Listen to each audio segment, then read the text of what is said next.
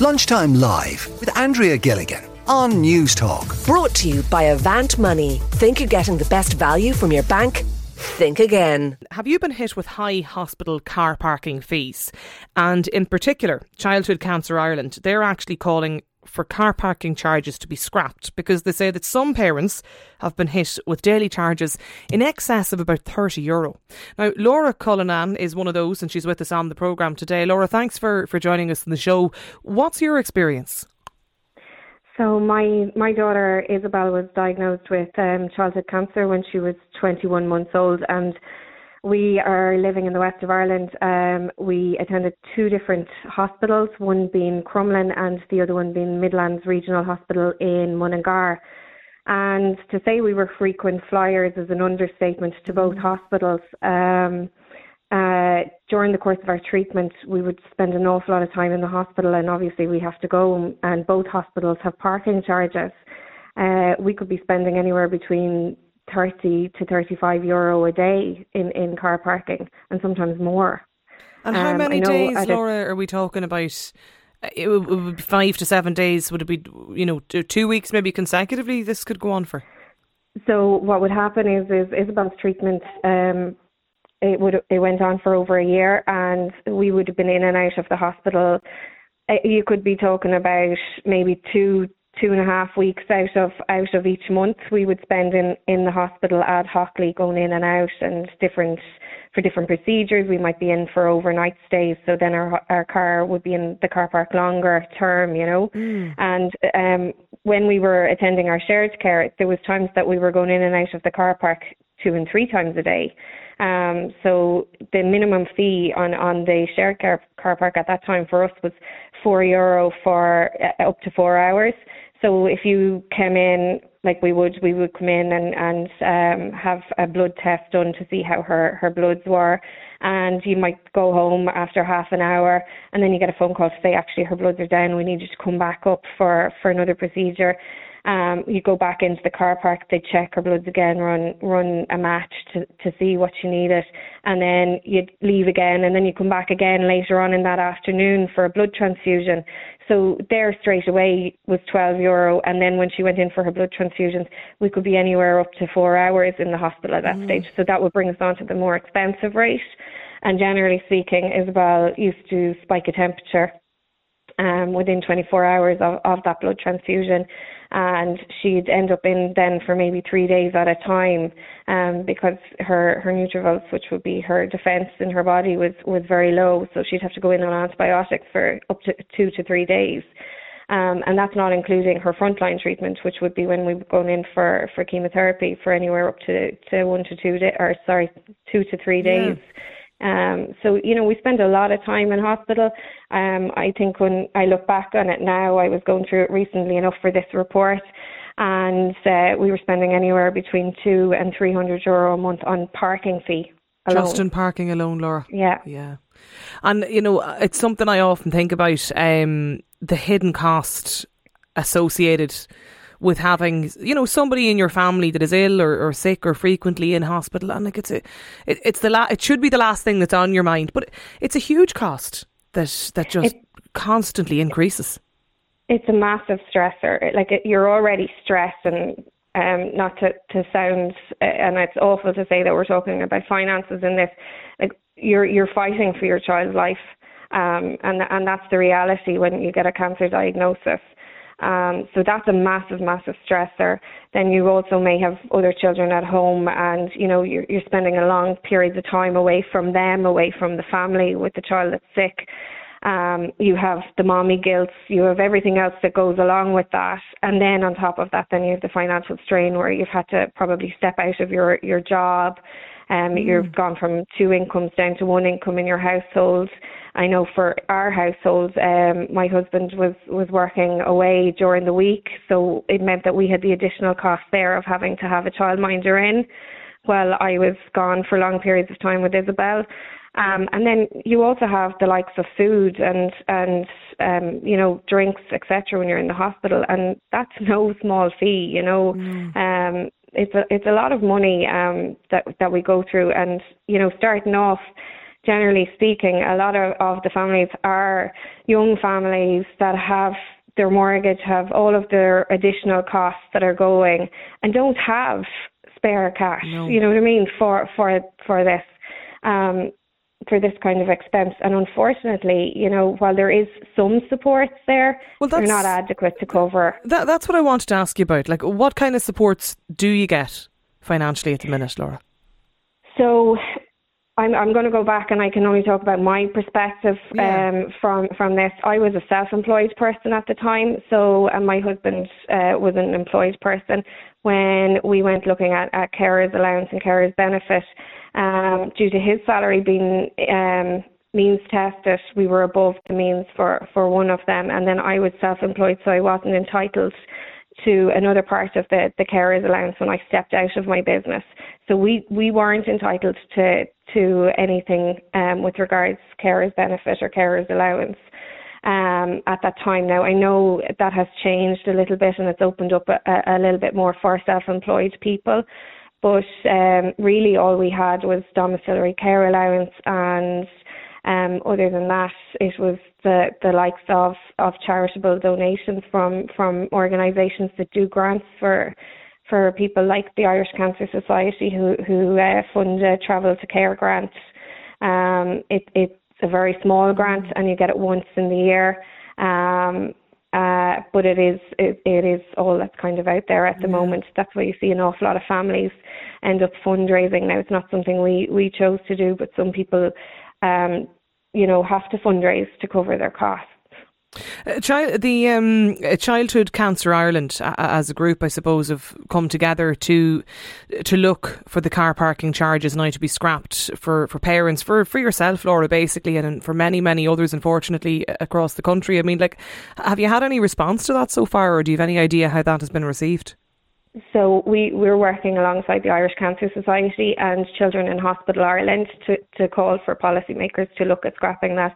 It's not something that they have looked at as of yet, but hopefully in the near future we will be able to get it on their agenda to remove car parking fees and put in other supports and services for families with long-term chronic illnesses, such as heart illnesses, etc. Because all of us, while I'm representing childhood cancer, any family that's going through a chronic illness is going through the same thing. Yeah, absolutely. And even, the cost of living conversation that we're constantly having at the moment. And I think as well, Laura, of many people like yourself in the west of Ireland that are travelling to Dublin and maybe at a time not able to even get accommodation through the likes of the Children's Hospital or other facilities, even for not just for very young children but for young adults as well. It's extremely difficult to...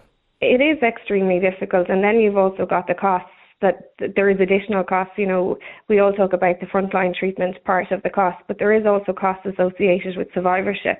Our kids are treated, and thank God I am one of the lucky parents that has my child still, and we're coming out the other side, but she has long life requirements due to her treatment, etc., that we continue to have to fund, and there needs to be a wider conversation around support for survivorship of childhood cancer too. Laura, will you stay with us if you don't mind in the programme, because there's just a couple of other people who've got in touch with us as well today, and Fiona's one of those. She's on the line. Fiona, what's your experience? Hi, Andrea. Thanks for bringing up this issue. It's also very close to my heart because my daughter was in hospital for a long time with congenital heart disease.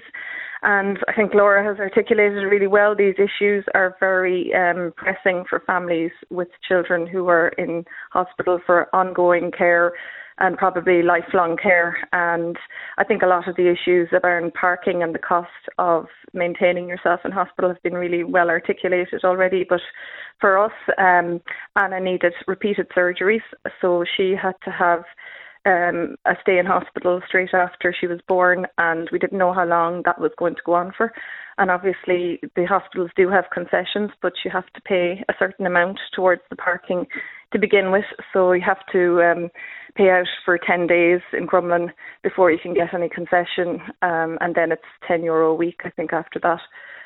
but we would have paid hundreds of euro in car parking fees at that time, and then frequent visits to both Sligo and Crumlin would have also incurred car parking costs that they just add an extra stress and an extra financial burden, and the child benefits in no way from it.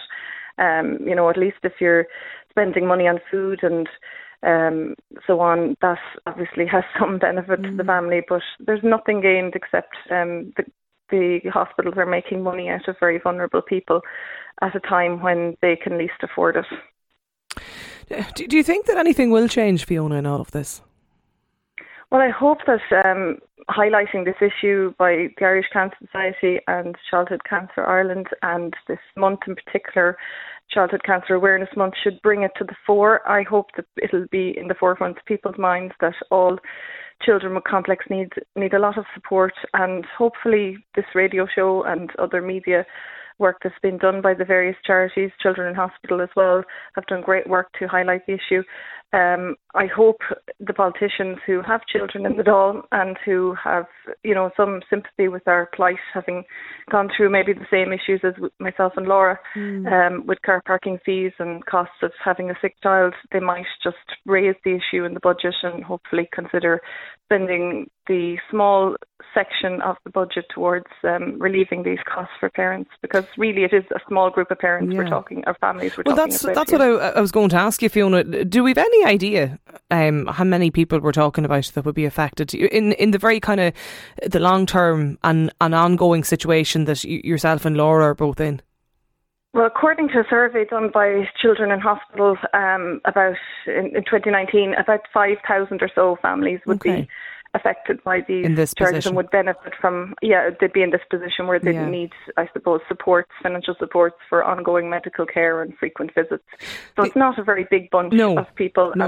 And they've estimated the cost of relieving the parking charges to be about 220 million, which in the grand scheme of the HSE budget is a small slice of the pie. The issue of the survivorship and aftercare that Laura mentioned a few moments ago, do you feel you've sufficient supports, Fiona? Absolutely not. I think certainly in terms of heart children, myself and other heart parents have been campaigning for more psychological supports. There's no aftercare for children who undergo heart conditions and serious heart surgeries like there is for adults.